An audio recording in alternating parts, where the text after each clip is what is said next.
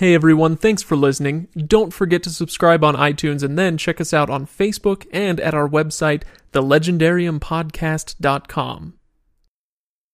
Welcome to the Legendarium.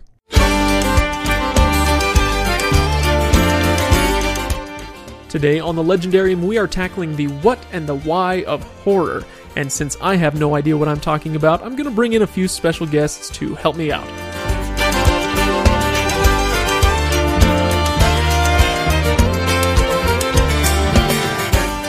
Welcome, ladies and gentlemen. Welcome to the Legendarium Podcast.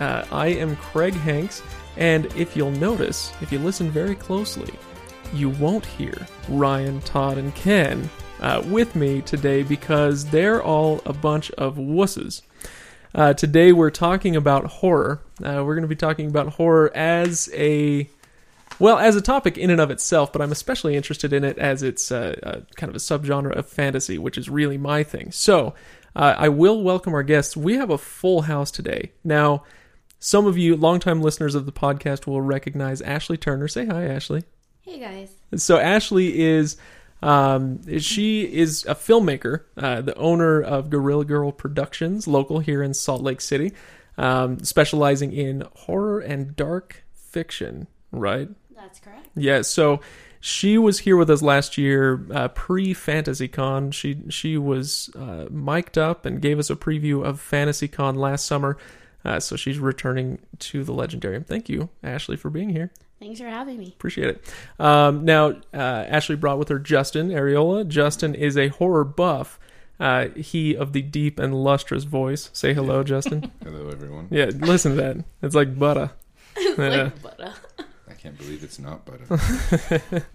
Ashley Walton. Now, I really shot myself in the foot by inviting two Ashleys. I know, it'll get confusing, but we'll figure it out. Ashley Walton, she and I met a little while ago, and I found out that she's a big horror buff, and so that's what really spurred this show. I've been thinking about it for a long time, and I met Ashley, and I thought, all right, that's it. We're pulling the trigger. We're doing the show. So, Ashley, say hello. Hello. Ashley has her own personal blog if you want to check it out at geekappetite.com, where she blogs about, as I understand it, geek stuff and food. Yep, do my those two ever loves. Do those ever overlap? Do you have like geeky food? Oh, absolutely. Okay, cool. Well, yeah, and I share some recipes where there's, Archer references and things like that. So awesome. Yeah, it's fun. But she also edits an online comic at falsepositivecomic.com. Yep, horror short stories. Oh my goodness. Yeah, really fun. I'm already scared, actually. And Emma Nelson is with us as well. Emma writes and edits an e-zine on speculative fiction, where they write and edit art, fiction, poetry. Am I missing anything on that? No. So we take submissions for speculative fiction, short stories, and that type of thing. And if you would like to submit, or if you want to just go check it out, go to quantumfairytales.com. Anyway, welcome all of you to the Legendarium Podcast. I'm super excited, and I want to start out our conversation about horror in the lamest way possible, if we could, by defining horror. Now, lame it may be. It's not like we're going to pull out Webster's and be like, the dictionary definition of horror is, but no, I want to get an idea of what is horror to you. What does it encompass? Are there things that are considered horror by many people but don't really fit for you, or vice versa? Some people wouldn't think of something as horror, but you're like, oh yeah, that totally fits my wheelhouse. So let's start with Ashley Walton. So I think whenever you're trying to define something, it's actually deceptively simple. I don't think it's a lame question at all. I think it's actually kind of a complicated question.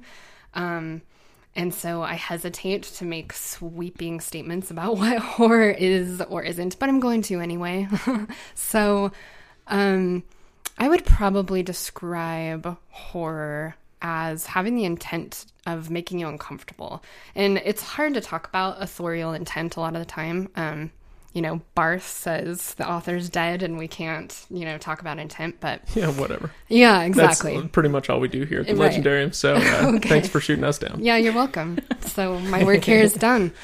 No, but I think if a comedy is supposed to make you laugh and a drama is supposed to make you cry, horror is supposed to make you uncomfortable. And I think a lot of people when they talk about horror, they say, horror movies are never successful because they don't make me scared.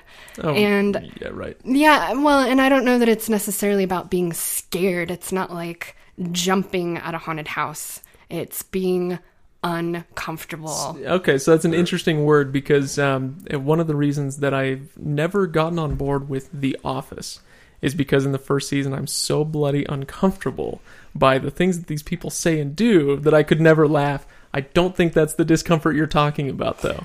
No. Well, and I think the levels of discomfort vary a lot. There's lots of different kinds of horror. You can have a horror comedy where the discomfort is kept pretty low and you're able to cut through that discomfort with laughter, maybe in a little bit more of a direct way than The Office does. So Justin, are you on board with this? I'm kind of on board, but I think that there's definitely comedy in horror, and especially the mainstream horror films. It feels to me like there's a conscious effort to inject comedy in certain places, maybe to attract a more broad stream audience. But for me, I guess horror is pretty much anything that's horrifying to watch and does make you uncomfortable. But there are also elements that in horror that I enjoy personally, where the idea is proposed,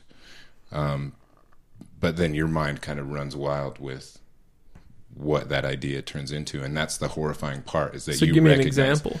Well, you recognize things, either twists in the story or things that you're kind of following along.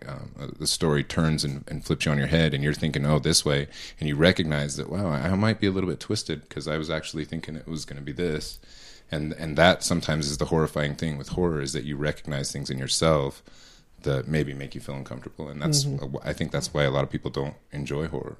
Right. Emma, anything to add to this definition? Yeah, I like both of those. I think for me, it's about eliciting an emotional reaction, whether it's dread or discomfort or revulsion. There's a conversation I like that Stephen King has 3 pillars of horror. He calls them horror, so horrifying things, terror, where you sense the dread of something terrible coming, or revulsion, where it's the gore factor that people are either into or not into. But so I think you just really glossed over that one. Yeah, you're either into it or not. I'm not into the horror as much as the dread and the other emotions that come from it. But I think those 3 working at different levels in different types of mediums is what creates horror and emotional response to something. Now, Ashley Turner, you are a filmmaker. Yeah. You make horror films. That's correct. What are you trying to do? Is this ringing true to you, this idea of making the audience uncomfortable? I think there's another word that we could throw in there into that definition to maybe expand it and help fine-tune it a little, and that's the element of tension. So that paired with discomfort, tension and discomfort, which the discomfort comes from the tension, I think creates the horror. I would probably be the one person out there that does not believe that comedy horror, the satires, are actually horror. So even though they use elements like dead people and zombies and blood, it's so funny that there isn't any tension, and there really isn't. I would say there isn't enough tension or discomfort that it would classify as horror. So a lot of the subgenre that people would say, the comedy horror, I don't actually feel is horror. I feel it's just comedy. They're just using elements borrowed from another genre to create a new genre in themselves. But that's just me. Well, I think that's true. Yeah, well, Shaun of the Dead was okay, and that's exactly where I was going to go. Is I would love examples of all these, because there's I'm somebody who's relatively uninitiated, and so one thing I'm curious about is where I can start. So I've seen Shaun of the Dead, laughed my head off, incredibly funny movie. Zombieland is another Zombieland horror is a good comedy that a lot of people aren't necessarily your typical horror fan. But then if you think about like Scream, most people would consider that in the horror genre, but there was definitely funny elements in Scream. Yeah, and you can have elements of comedy in a horror, but I feel once the comedy has tipped that balance and you no longer have tension or discomfort, then you're no longer playing in the horror field. Because, I mean, we can't discredit the 80s or the 70s, the cheesy horror flicks that just make you laugh, but they're still attempting to create discomfort and they're attempting to create that tension. But when you have something that's trying to satire the horror genre, I would say that's a satirical comedy. That's not a horror, but that's some people do feel those are horrors. Well, so where would you put Cabin in the Woods? Would you say Okay. that that's Here we go. horror, or would you say that that's satire horror?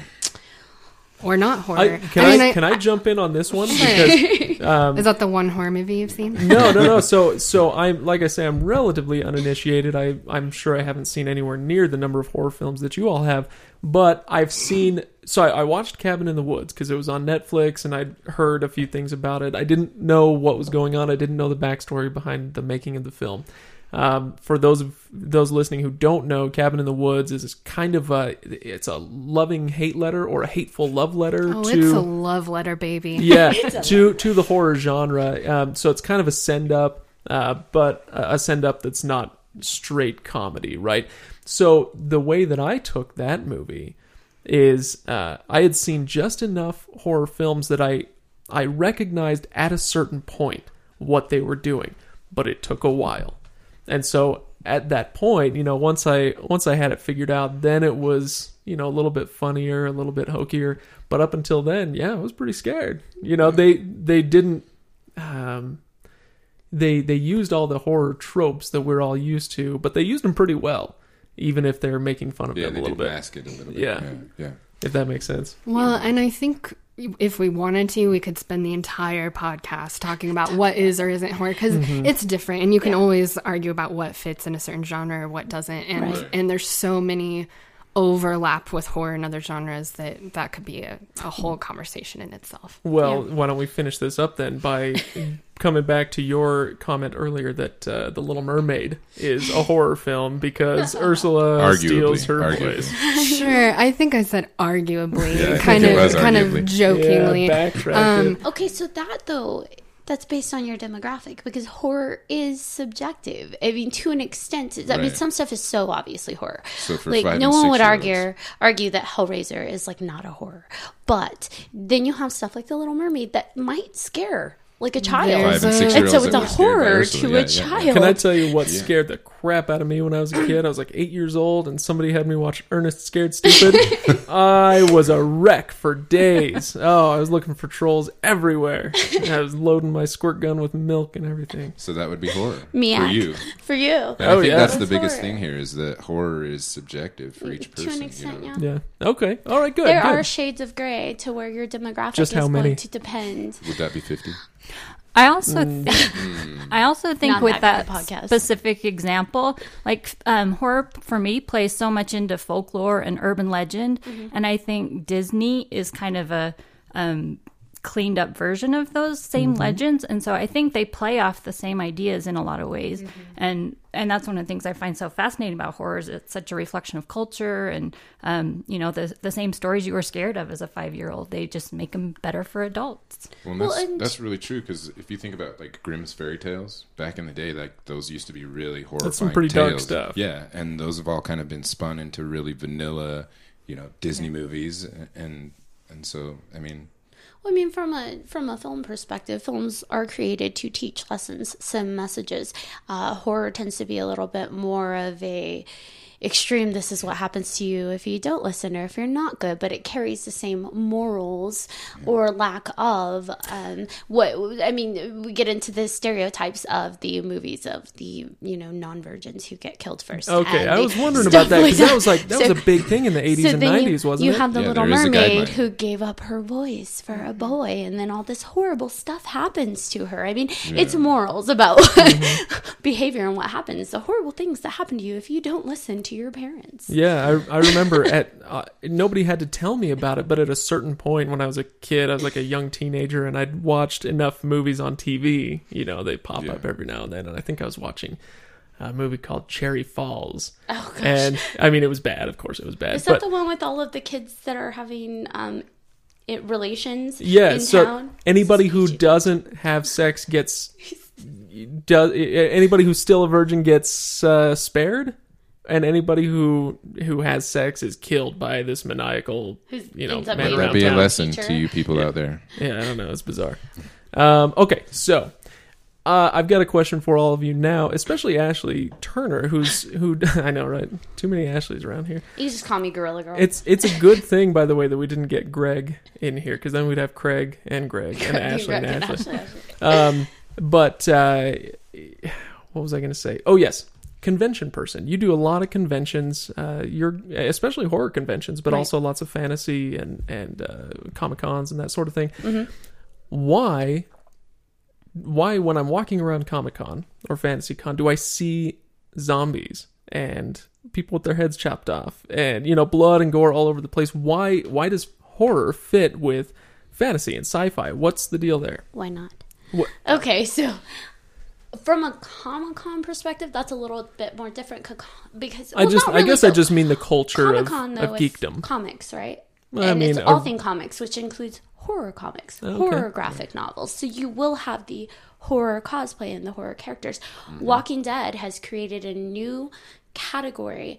They actually have Walker Stalker cons now, where it's all things zombie, all things like Walking Dead. So you have this genre that's becoming really popular of zombies. It's like its own genre now, but it's easier. One, it's easier to cosplay those things. The people like the gore and they like to just, I guess that we're all a little creepy, but horror is an element of fantasy. I know you don't think so. No. But I'm not saying I don't think so. I'm just saying I don't understand how and why it fits in. Fantasy, although when one hears fantasy, they assume a certain thing, like they assume Hobbit or Lord of the Rings, and that's fantasy. But fantasy, if we take it back old school, fantasy is just the suspension of belief from our real world. Okay. That's all it is. I guess- Which horror, you have vampires, werewolves, zombies, and now some people might think they're real, but let's be honest, that's not real. So that would be Or ghosts or whatever it is. that would be ghosts are real. fantasy. But I guess when I think of fantasy and science fiction nowadays, the way that the stories are told, it's often not just a suspension of disbelief, but somebody is creating this entire world where you can go and live, in your mind at least, you can go and pretend to be a hobbit or, pretend to be on the Nautilus with Captain Nemo. And some people like to pretend they're werewolves in True Blood or, these different characters in these horror realms. And so, because those are in these films, those are different worlds. They and are I guess completely constructed. I guess I just think of something like Saw. Like why Also in its the own world would you want to, put your mind in that zone? I see you're all quiet now. Yeah. So here's the Ashley thing wants to answer that one. Yeah, I think it's funny. Every person who is not into horror, they go thing they straight go- for Saw. Yeah. Well, I mean, it's, Like, oh, you sickos and your torture porn. But that is not what horror necessarily is. Sure. To okay, all so go people. on. small piece of the pie. Yeah. Tell me well, more. for me, I think horror is this space in which we are able to grapple with our fears, whether that's, probably not a literal fear of a werewolf, but it can be fear of the evil in us all. It can be fear of death. It can be fear of pains that are very real, and working through that in a cathartic way, whether that's through cosplay, whether that's through reading a book, whether that's from watching a horror film. Go ahead. Go, Emma.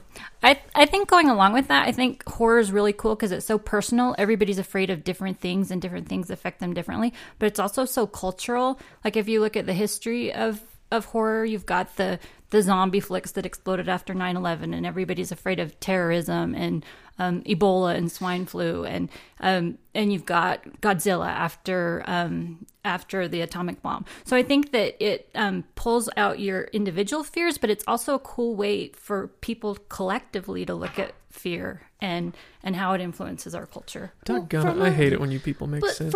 it's from a psychology and a filmmaking perspective, this is how writers are exercising their own internal demons, but they're also speaking commentary. It's social commentary. A lot of these horror films are social commentary. George Romero uses his zombies not just as, hey, there's just these creepy things that are going out to eat people. His zombies speak to the masses. So he's speaking, if you saw Land of the Dead with John Leguizamo, the zombies actually started, there was the elite, and they were going out and just shooting the zombies up and torturing them and just having fun. And you're like, wait, what? This is reverse. These zombies are being treated horrible, and all they're doing is trying to get by, and they're slow, they're dumb, and they are the masses. That is his commentary. The masses are slow and dumb, and they're not aware of what's happening to them. Then you have one zombie who picks up a gun, shoots it on accident, and it's like he has that aha moment of, I have power too. I know what I can do. I can fight back. And then he starts teaching the others how to use guns, how to use weapons. Granted, it's a bit violent and it's a different world, but it was social commentary. It was speaking to society as George Romero felt was at present. This is reflected in a lot of horror films. A lot of it tends to be social commentary.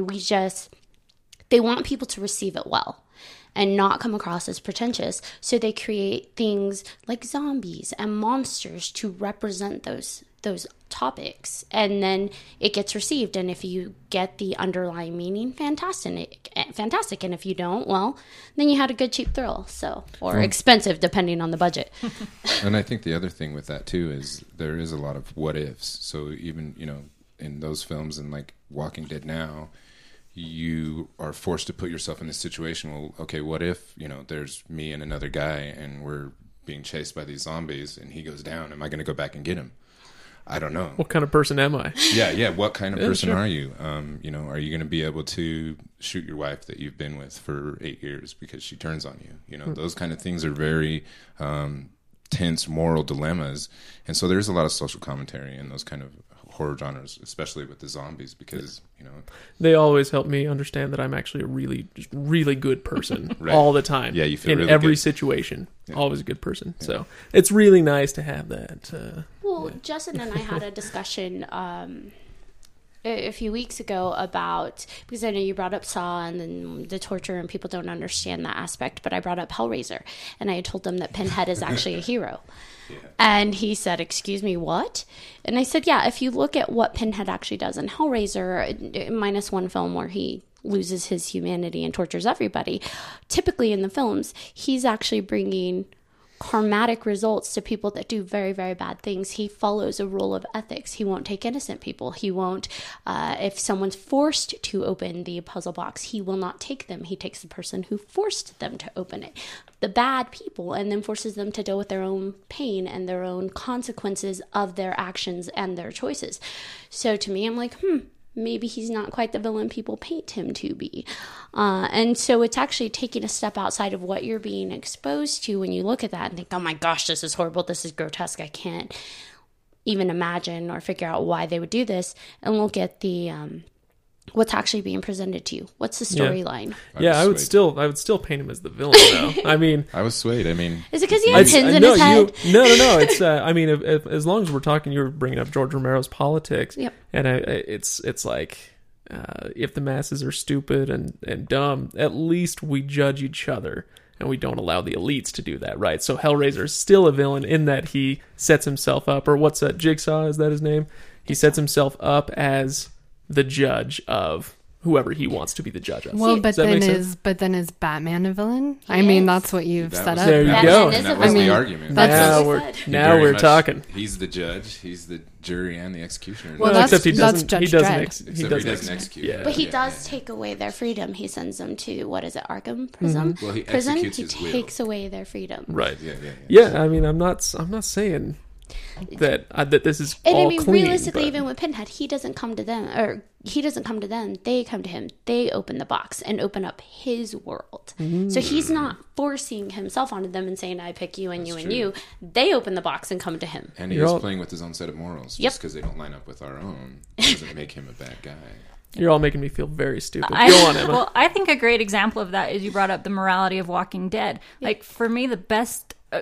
that's one of the reasons I love that show. I think it's one of the most well-written TV shows, because the first couple seasons you have Rick and Shane pitted against each other. You have Rick trying to maintain his humanity and always do the right thing, and you have Shane saying, no, we're not going to survive this world unless we adapt to being more ruthless.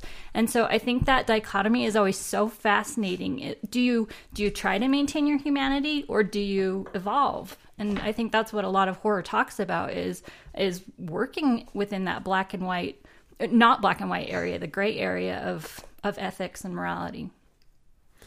I can't even respond to that, but that's amazing. Both of those characters were actually, before all hell broke loose, were both, authoritarian figures. And so it's interesting that they both come from different sides of, okay, I'm going to maintain this part of me, and the other one is, no, I'm going full retard. I'm zombie killing. They were both the cops. They were both to protect and serve, and they both had different ideas of how that happened. Down. Yeah. Right. So, okay, let me switch gears here a little bit, because we've brought up The Walking Dead, which is insanely popular. I don't watch that show. Oh, because I'm terrified of zombies. You're not very really? Right. Okay. I thought it was that doesn't make sense, right? Too far outside your horror. So, well, no, actually, this is perfect. I'm really glad you said that, because obviously we've talked about there are different genres of horror. Yeah. Are there any within the community, the horror community? Are some things more pure than others? Yes, whether it's absolutely. Torture or zombies or creatures or ghosts or whatever it is. Is there a purity scale that we deal with? The way you're saying pure is making me uncomfortable, because it sounds like a creepy priest from a horror movie or something. Is it pure? The Omen. I mean, I would echo what I said earlier, where I think you could argue all day about what is or isn't horror. To me, I don't think there's a pure horror. I have my favorites. Yeah, absolutely. Like, I love it all, but I love like the monsters and the supernatural stuff. And okay, but I think Twilight, we can all agree Twilight's not a horror. You mentioned Twilight to somebody that enjoys horror, and they're going to slap you. Yeah, that's one thing in the horror community we come together on. It's a shiny diamond vampire. Well, okay, I don't personally like Twilight, and I haven't actually read it. I've watched a couple of the movies though. But I would say she's seen every movie. No, but listen, and I wouldn't consider it horror. But if that is somebody's gateway drug into horror, I'm totally cool with that. You know what I mean? Like, if somebody gets into vampires and werewolves and all of this mythos because they got turned on by some vampire romance, I don't have a problem with that. Next thing you know, they're in the back alley. I need that Dracula. Yeah, I need to score some real horror. Like, that actually brings a commonality between me and another person who would probably not have anything else in common otherwise, right? We can argue about vampires. Yeah, I'll let you watch the first movie for free. Yeah, exactly. Next time you're paying. Okay, so then let's get personal. Let's get personal. If there's no kind of consensus that we can talk about within the community. Okay, in the filmmaking community. Okay. Oh, yeah. There we go. Gearing away from torture porn. I think that as a whole, and I mean, there's still people that. But you see less and less movies like Hostel and Saw being made because it's just not. Torture porn is not received that well. It's too much of a gore, because then you lose the message. When people are seen just ripped apart in flesh and made uncomfortable, and that's it, and there is not like a storyline, they disconnect. And when you disconnect from a movie, it wasn't successful. And that's just from an audience and a filmmaking perspective, not from any other perspective. So the disconnect is happening too much. So torture porn films, those are not being received as well as they typically were. The first Saw and the first Hostel did so well because it was new.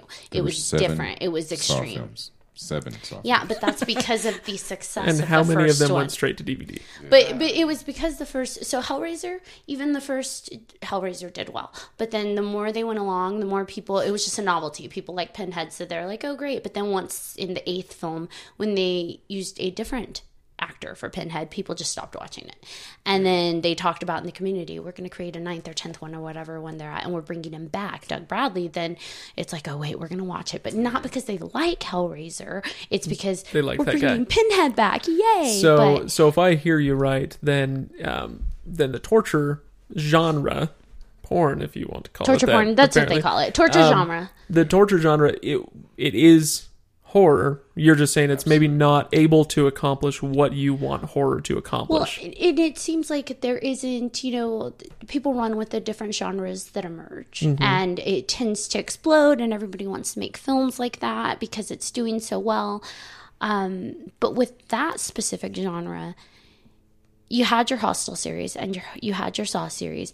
You had other films attempt to come out and do something similar to that, but you didn't really hear about them because it wasn't as well received. It was a novelty to the new generations that didn't have Hellraiser, so they didn't know about it. So it was new to them to have Saw. So then they tried a second and a third, but it went downhill because you can only see so much torture without an actual storyline before it's like, this is old. And the same thing with Hostel. You don't really, all they had was this generic framework of, we went to another country and we got tortured.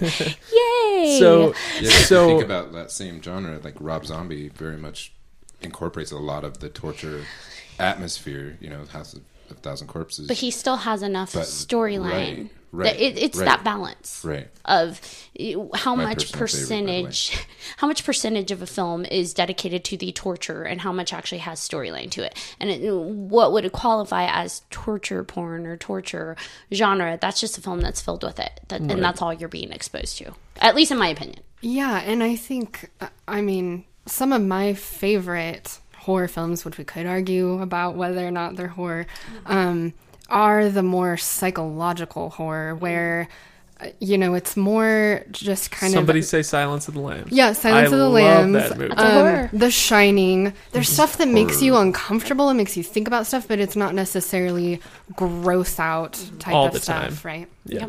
Yep. So, Emma, are there any genres that you haven't been able to get on board with where you're just like, this doesn't do it for me? Yeah, absolutely. What Ashley was saying was dead on for me. I do not do the torture porn. I was reading... We've said the word porn a lot on this podcast. Sorry. I'm just saying. The torture genre. genre. Like, I was reading the I'm synopsis kidding. for The Human Caterpillar and Human Caterpillar 2. And Centipede. I was going to bring that up. I could not do that. I think it gets gimmicky when it's just too much about the gore and... Although that did give rise to a very funny South Park episode. Just saying. I've not seen it. So, Disgusting. So I'm not It's as pretty- into the it's pretty violence and the gore. Okay, what about you, Justin? I don't mind the violence and the gore. He likes it. I actually, so when I first started with horror, just like everybody else, it was like the monster movies. So, Freddy, all the stuff that's not, it's scary, but it's not as realistic as I would enjoy.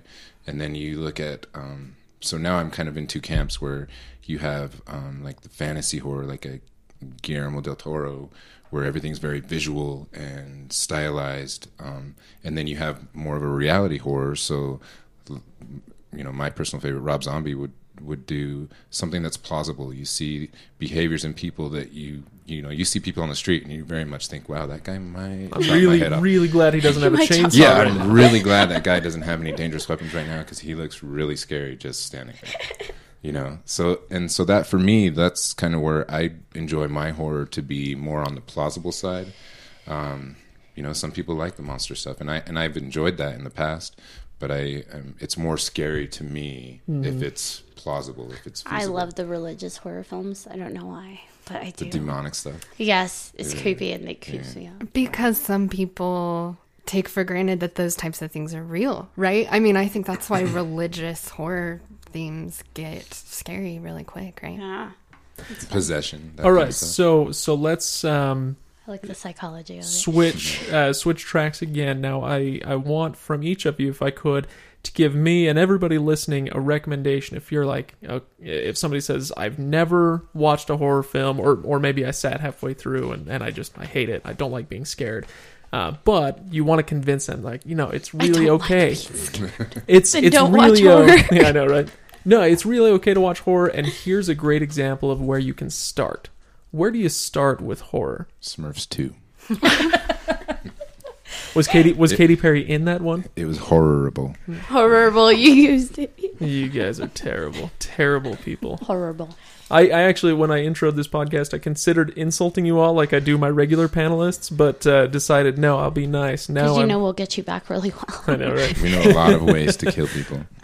Oh, You don't want to mess with the messed up ones. yeah, any ideas? Where should I Where to start? I'd say for gateway horror, you should Get 'em look at, addicted. I mean, there's so many overlaps with different genres. So you should start with what you already like and go from there. If you're into sci-fi, do Alien or The Thing or The Fly. nice. The Predator. You know, yeah. I mean, No, those aren't. I wouldn't say those are necessarily horror, but that would be a good Hey. place to start. Aliens scared the Well- crap out of me when I was a kid. yeah, we're going to have to fight later. Yeah, so. we're gonna argue about this. I guess. So, I would say desensitization so that they can tolerate and then learn to appreciate other films. So, what are you scared of? And watch it. Like, really watch it and keep watching it, because you desensitize yourself over time to these things the more you expose yourself. So, yeah, it's Now, terrifying the first few times. some would say that's not a good idea. I think it is a good idea, because Yeah. if you can face your fears, so if you're afraid of something and you're running from it, what are you doing? But if you can actually sit through something and start exposing yourself and facing your fear and not being afraid of it, you are building a tolerance and facing your fear. So then you can actually start to appreciate the storyline behind what you were surface level afraid of. And analyze, like step back and say, oh my gosh, I'm terrified of this movie with Ernest and the Trolls. What? I still probably would be. And Let's get step real. back though and say, why does that scare me? Turn that microscope towards yourself and say, now we're why getting somewhere. does that scare me? What am I so afraid of about that?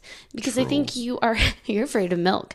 Ain't that the truth? I Internet think trolls let's and others. get a Freudian psychologist in here and let's rip that apart. So it really is about, I think, desensitizing yourself, and I don't think it's a bad thing. It's not a desensitization to violence. So it's not like, hey, learn to love violence and gore. It's learning to face whatever it is you're afraid of or uncomfortable with about that, and then turn it around on yourself and say, why is that scaring me so much? Why is that bothering me? You're nodding, Ashley. Yeah, Walton. well, because I think another word for that is catharsis, right? Yes. That you are dealing with some of your repressed emotions head on, right? Maybe that's a better word than desensitization Desensitization, if we're scared of that word. It's certainly shorter. It's cathartic. Yeah. It is. And You're a lot of exercising people- your own demons. Yeah, and a lot of people talk about, being desensitized by media. You see people that have fallen in the street and people just walk over them or walk by them, and that kind of lends itself to the discussion of, people who watch horror films are messed up, because none of that stuff bothers them, and I think that calling attention to those things and really noticing that, I've actually felt more empathy with people after seeing like horror films than I did before I went in. All right. So I don't know. Okay. Well, Emma, anything to add Yeah, to this? I like that. I hate the perception that people who like horror are deviants and violent people. I think That's because you that's- guys all like horror. But but you're all super weird. But I think that's the point of fiction in general. Hello, Is I'll own that. I'll own that. causing Kettle black. it's helping empathy. I think that's why people are Right. drawn to fiction. But for me, I was trying to think of non-gory, non-violent gateway films. So I was thinking, if you're not into supernatural, I like Misery or Silence of the Pretty Lambs. painful. Yeah, It- those are kind it of is, tense. but That's it's not- That's like starting with crack. You it think may so? not Yeah. be like bloody, Okay. but it's bone crushing. I at like least that in one. Misery. And for supernatural, I think The Woman in Black is really good at atmosphere. I think that does such a good job without a lot of bad things happening. It creates great tension. And I mean, Daniel Radcliffe, he's He's so scrumptious, hot. right? Yeah, Harry totally. Potter. Wait, I think you have some good ones that cross between sci-fi and horror that I think would be entertaining, but they're still technically horror, which would be like Constantine. That's, that's a good one. the devils or the demons and the angels, and then it's got some, it's style from a cinematography point of view. It's stylized, it's vibrant, it's entertaining to watch, and it's got a good I actually storyline. would put that in my top 5 worst films I've ever seen, ever. But it's not going to terrify someone who's new to Okay. horror. You know, There like you go. watching Neo Right. flip off angels? No, it's not that. It was actually, okay, if I can take a little sidetrack here. So I'm He watching flipped off the devil, not angels. Oh, that's true. I'm watching Constantine, and I'm like, this is just, The I'm coolest not movie ever. enjoying this. This is not good. The writing is bad. The acting is not so good. It's a pretty movie, though. And then he went to hell. And then he went to hell, and it's like, and I mean that literally, right? He visits hell, and there's demons crawling all over the place and stuff, and it was just such the wrong stroke, like from a movie watcher's perspective. I was so disappointed. But it's anyway, not going that to took me right out. terrify you, right? Right. It's a gateway movie, so That's it so gives you an introduction. For my gateway movies, I would pick older horror films because we are all kind of gotten used to, visual effects have improved over the years. So if you watch like the first Friday the 13th movie, Yeah. it's not really scary for the people who've seen a lot of horror films. Right. But for somebody who's not really into horror, you can appreciate that it's supposed to be scary. It's not really scary because you notice some of the cheesy elements. But there's people dying. The promiscuous woman is getting killed and stabbed in inappropriate ways, and so it's a good way to get Freddy Krueger. First Freddy Krueger would probably be a good one to start. I love Freddy. Maybe Halloween. All right. Those early horror films. So you're talking like 80s and Yeah, like early some 90s. of the 80s horror films. Maybe like The Omen would be good, or the first Exorcist. When I remember when Rosemary's Baby. Right, Rosemary's Baby. Oh, When I geez. first saw The Exorcist, I was really young. I don't know why I saw it, but I did, and I was very young. And My mom And showed it made it. you, Yeah. and it made you the man you are and today. it did. And Right? It made me the killer that I am today. But I remember being terrified for weeks after that, and now going back and watching The Exorcist, it's laughable. Like some of it kind of made me laugh, and I I was just still like, can't watch that by myself. and that's the difference is some of those older films, were terrifying at the time because none of us had been exposed to any of that stuff. Right. And now that we have been, go ahead. No, I was just going to say, I think those are excellent recommendations. Not just because they're fantastic classic horror films, Yeah. but those are also, like, if you really do want to get into horror, they lay the foundation for so many tropes that are played Right. with Yeah. for years and years afterwards. So you see those films and you understand later what we're playing with. Right. I would take it Yeah. even further, more back to the classics. I mean, take it to Bela Lugosi. Take it to Frankenstein. Nosferatu. Yeah, American Werewolf in London. Like, Great actually, movie. yeah, take it way back because those are like the fathers of of horror. And yes, some people may not be able to connect because it's black and white, but I think most people do have an appreciation for it, and they're not too horrible that they're going to be terrified. I do remember, actually, speaking of black and white, this is not a horror movie, but There Will Be Blood. Did you guys all see that? Yeah. At the beginning of the movie, some guy like falls down a well, and he's like lying in this bloody mess at the bottom. And the first time I watched the movie, I had no idea. Everybody said it's a great movie, watch it. I'd never seen a preview, nothing. I put it in the DVD player, and the DVD player was busted, so it played it in black and white. And I had no idea, so I watched the whole thing in black and white. Anyway, so this guy lying in the bloody puddle on the floor, I Some of that could was tell, lost, I could yeah. tell it was, that it was violent, but some of that like visceral rejection, it didn't happen for me. So hey, maybe black and white films aren't a bad idea for somebody who's trying to get into horror, right? Yeah, and I would also say Alfred Hitchcock, which is not, so I mean, good. some people would maybe argue it's not straight up horror, but it is like that psychological thriller type stuff. And I feel like anyone can Birds. connect, but you have no heart if you can't connect with an Alfred Hitchcock film. Hitchcock, to me, he's my hero. I saw that was in your questions of who's your favorite, but Hitchcock is my hero because he's one of the few that, for me, the best horror is the horror that doesn't show you the monster. It shows you the monster is actually within you. And so he does that so well. And I love Hitchcock. If I had to have an inspiration for what I do, it's Hitchcock, because I don't want to show the gore. I don't want to show anything unless it absolutely serves a purpose.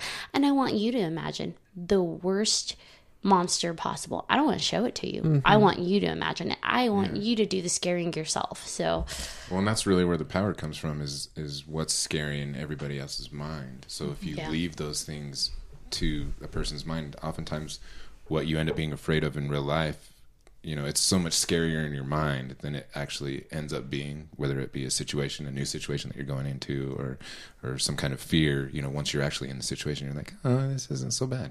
All right. You know, so playing with the mind element, I think, So is big. I do want to talk about then favorite movies or favorite directors. So Ashley, you said Alfred Hitchcock. We've got Justin loves Rob Zombie, apparently. Guillermo del Toro. And okay, so there's another one. What about the other Ashley and Emma? I also worship Guillermo del Toro. I mean, there's so many. His films are just beautiful, aren't Yeah. they? So good. Yeah. Crimson Peak is coming out soon. I know. Oh my gosh. Yeah. Isn't that the... Wait, did he pass up The Hobbit for that one, or was it for Pacific Rim? No, I think it was for Crimson Peak. Yeah. Okay. Yeah. Anyway. I was going to say Hitchcock too. I think he just sets the tone so well that a lot of directors try to skip over with blood and stuff. The cheap way out. Yeah, exactly. Sorry. But, and this is probably not a popular thing, but going back to the gateways, I love... Okay, I'm cringing even saying this with horror fans, but I think Spielberg's like Jaws and Gremlins and even those are good. Jurassic Park. The little creature films, yeah, those are good too. I think he's so good with that, and I think those are great for people who are just starting out in horror too. You ready for some heresy? I love Signs, which scared the tar out of me when I was like 15. Huh. We need to take you. We need to take him to go see some real horror movies. We're gonna watch it. I just want to We're watch gonna have a you horror watching movie some night. real horror movies. No, I remember I think I was 15 when that came out. My buddy and I, Ryan, who podcasts with me, we went and saw it, and then I was walking home from his house, and it's like 2 blocks. We grew up right next to each other, and I'm looking for aliens, you know, what the heck's going on, and then somebody, it's 10:30, 11 o'clock at night, completely dark, and somebody's sprinklers came on as I was walking past their yard, and I just took off running. That one really keyed me up. So I would say one of my favorites that crosses, I would say is a cross between fantasy, like what you would consider fantasy and horror. It would be Lovecraft. Ooh, now we're talking. So, one of because my that- absolute favorite authors. And Lovecraft is considered horror. Well, now So I it's would a have put him. cross. I thought it was like kind of the weird fiction, maybe not so much horror. He's Do you got put the him firmly in? monsters. He is considered in the horror community. Horror yes. totally claims him. Yeah, horror claims him. Okay, He's ours. He has the monsters, and he creates tension and discomfort and all the elements that we discussed about what makes horror. He's got it. he did give rise to like 3 of my favorite Metallica songs. So Lovecraft is totally in the pantheon as far as I'm concerned. All right. Like horror claims him. Definitely. So, do. parting shots. Since we're going to be wrapping up here in the next few minutes, we've got 5 or 10 minutes left to go. But let's chat a little bit about why you love horror, what it does for you personally. We've talked a little bit about the catharsis, and I'm wondering if there's anything else. So let me back it up a little bit and bring it back for our Legendarium fans, many of whom are simpler fans of, you know, fantasy and science fiction and that sort of thing. We love having the world to insert ourselves into. We love having, the place to go for a few hours in this book or this movie. We love having the conventions that we can go to where there's a community and you have like-minded people that you can find and hang out with. Is any of that ringing true as horror fans as well? Is that what you're getting out of this? Absolutely. Yeah. I mean, you're a horror convention guru, right? And do you see the same level of connection between people at these conventions? Oh yeah. Yeah. Like it's filled just like any of the comic conventions or the fantasy conventions. They are filled with people connecting over this stuff and it's the same thing. It's the same thing, just different elements. So you have the cosplayers and you have the people chatting about their favorite stories and their favorite movies and arguing about what was good and what wasn't good, and it just it's something to bond over. It's a community as well. It's a tight community, and even when they disagree over what's horror and what's not horror, but that's found in the comic community as well, and the fantasy community. So it's just Well, and you'll see a couple that are totally zombied out, blood, gore, and they're holding hands and looking at each other lovingly as they're walking around a bunch of other zombies. So, they definitely, there is that community bond. So, right. Yeah. Yeah. I feel like being a horror fan is like being in this secret fan club. Maybe not so secret, but a fan club. There is a secret handshake. Yeah. And It's disgusting. It's sick. It involves blood. No, but one of my favorite things about horror is just the intertextuality and how it's constantly referencing itself. And one of the fun things is that horror fans can just pick that up and discuss that with each other, and what it means that we deviated from tropes here, and what you didn't expect to happen here. And it's just fun. It feels like you're in a conversation with the film, which is a unique experience for me. I think it's more, intertextual and self-referential than any other genre. That's one thing that I intentionally steered away from during this conversation, but I hope people listening were able to pick it up. I mean, you guys, I know you're holding back. There are so many references and cross-references that you can make. And that's one thing I was originally, I mentioned Greg earlier, Greg Gage over at Black Cat Comics in South Salt Lake was going to join us originally, and he took sick. Get better, Greg.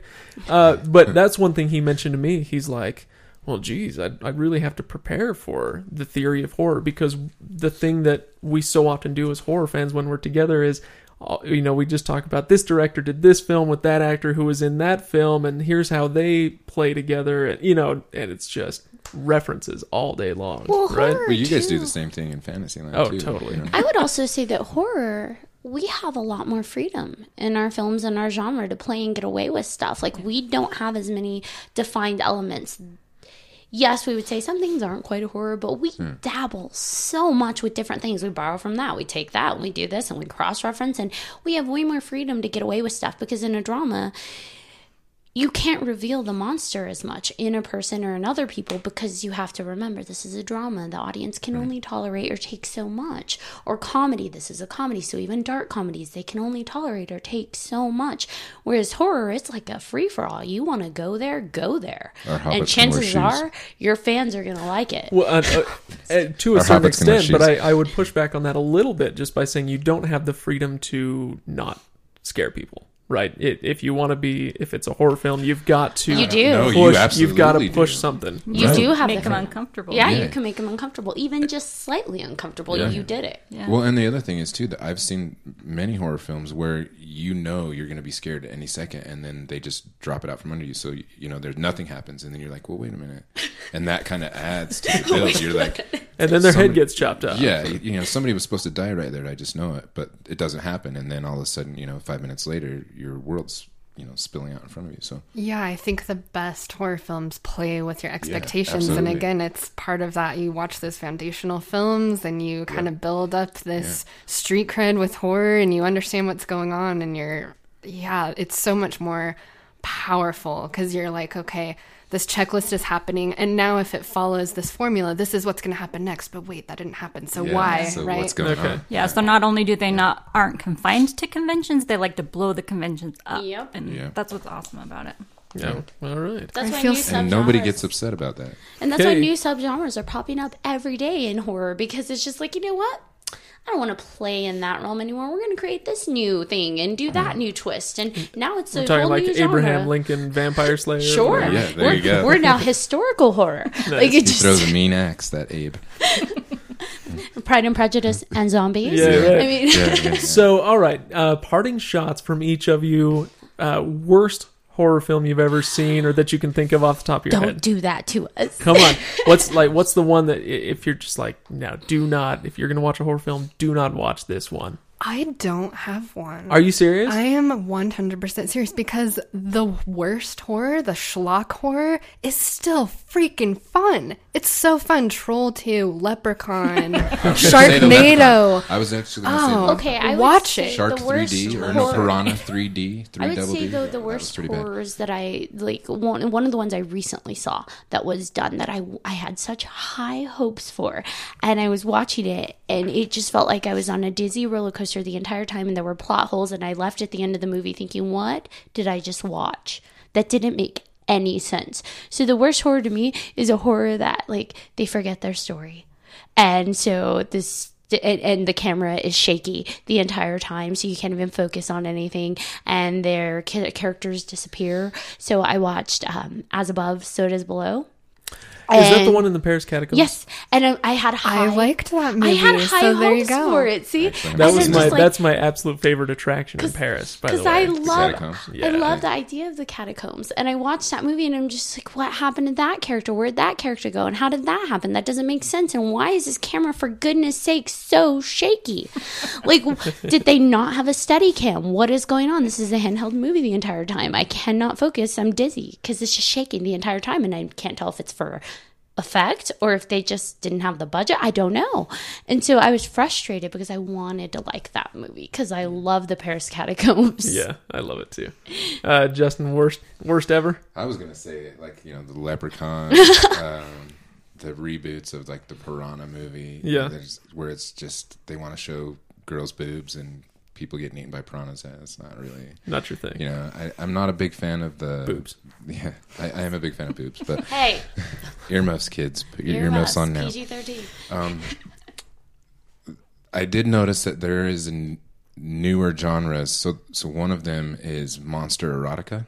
Oh yeah. And so specifically, I found before we came, there's a dinosaur erotica genre. No. There is, in fact, velociraptors mating with humans somewhere off in our distant past, and That's actually a fantasy genre. People and dragons. yeah. So, Oh, sure. and I Okay. saw that too. Also, yeah, people and dragons, and there are toys that go along with that line too. Just in case you're Well, that's Okay, actually we're in getting past PG-13. Game of Thrones. She's a descendant of dragons, right? Yeah, there you go. Emma. I'm with Ashley. I think they all have their own value, but one that's trying too hard lately, I think there's the found footage genre that Blair Witch Project kind of made popular. What was the one where they're like sleeping in bed the whole time and he's got the camera in the corner and paranormal activity? Yeah, that one scared the heck So out I of me. think some of those they do a really good job with. The VHS ones, I liked the first one, but I think they get progressively worse. Yep. And again, some of the shorts are good, but others I think are horrible. So All right. that would be mine. Well, good. You guys, thank you very much for coming on. We're running out of time here, so we'd better close it up. Wait, before we end, I have yes. to know, what film are you going to watch now? Yeah, that's now a good that you've question. had this discussion, what boy. are you We going need You to know- watch? we need you on the hook for at least. Okay, one. all right. So I'll take 60 seconds. We need you to commit to one. I may go see or rent As Above, So Below just because I love the catacombs, even if it's not that good. Like I liked it. I wouldn't say I'm you know going- it's one of my favorite films, Right. but I liked some of the ambient but I'm stuff. going to Paris in a few months with my wife, and so So yeah, you got to see that. So yeah, I'm thinking like if I watch that and American then go to the Werewolf in catacombs, Paris. That's also good. then then it'll be just extra terrifying to walk through there. But I think I might take the same approach that we're taking right now to science fiction on the podcast.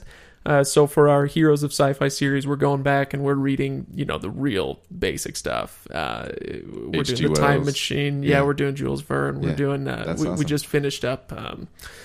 For heaven's sake, Starship Troopers, Robert Heinlein. So Okay. the really basic stuff. So I might go back and kind of do a historical, Yeah, you should. a historical read through, so to speak, of Read horror Poe. films. Poe I've done. Oh, have you? Yeah, Okay. Poe I've He's my done, and favorite. Lovecraft I've done. So, so as far as films, maybe I'll go reach all the way back into the annals of the 1980s. It's a long And- time ago. The 80s and the 90s, maybe watch some of those basic films that you were talking about, Justin. Yeah. So, if I have to pin down one film, I will watch, no, Leprechaun doesn't count. Bram Stoker's Dracula. It's romantic. You can watch it with your wife. Nah, I don't want to watch that. Do Yeah, Halloween. the original Halloween. Halloween? Do Yes. Halloween. Okay, Yeah, I'll do for Halloween. sure. Okay, sounds good. Jamie Lee Curtis. And then I shall report on that. Oh, Okay, now we really do have to wrap up. So thanks again, Ashley Walton, Emma Nelson, Ashley Turner, and Justin Ariola. We appreciate all of you guys coming on and giving our regular panelists a bit of a pass so that they didn't have to struggle through a horror episode. And thank you to all of you who are listening. Especially a big thanks again to whoever our fans are in Sweden. You're making a big splash again this month, and we appreciate you guys listening in. Go Sweden. Go Sweden. All right. Hey, have a good week, you guys, and we will talk to you later.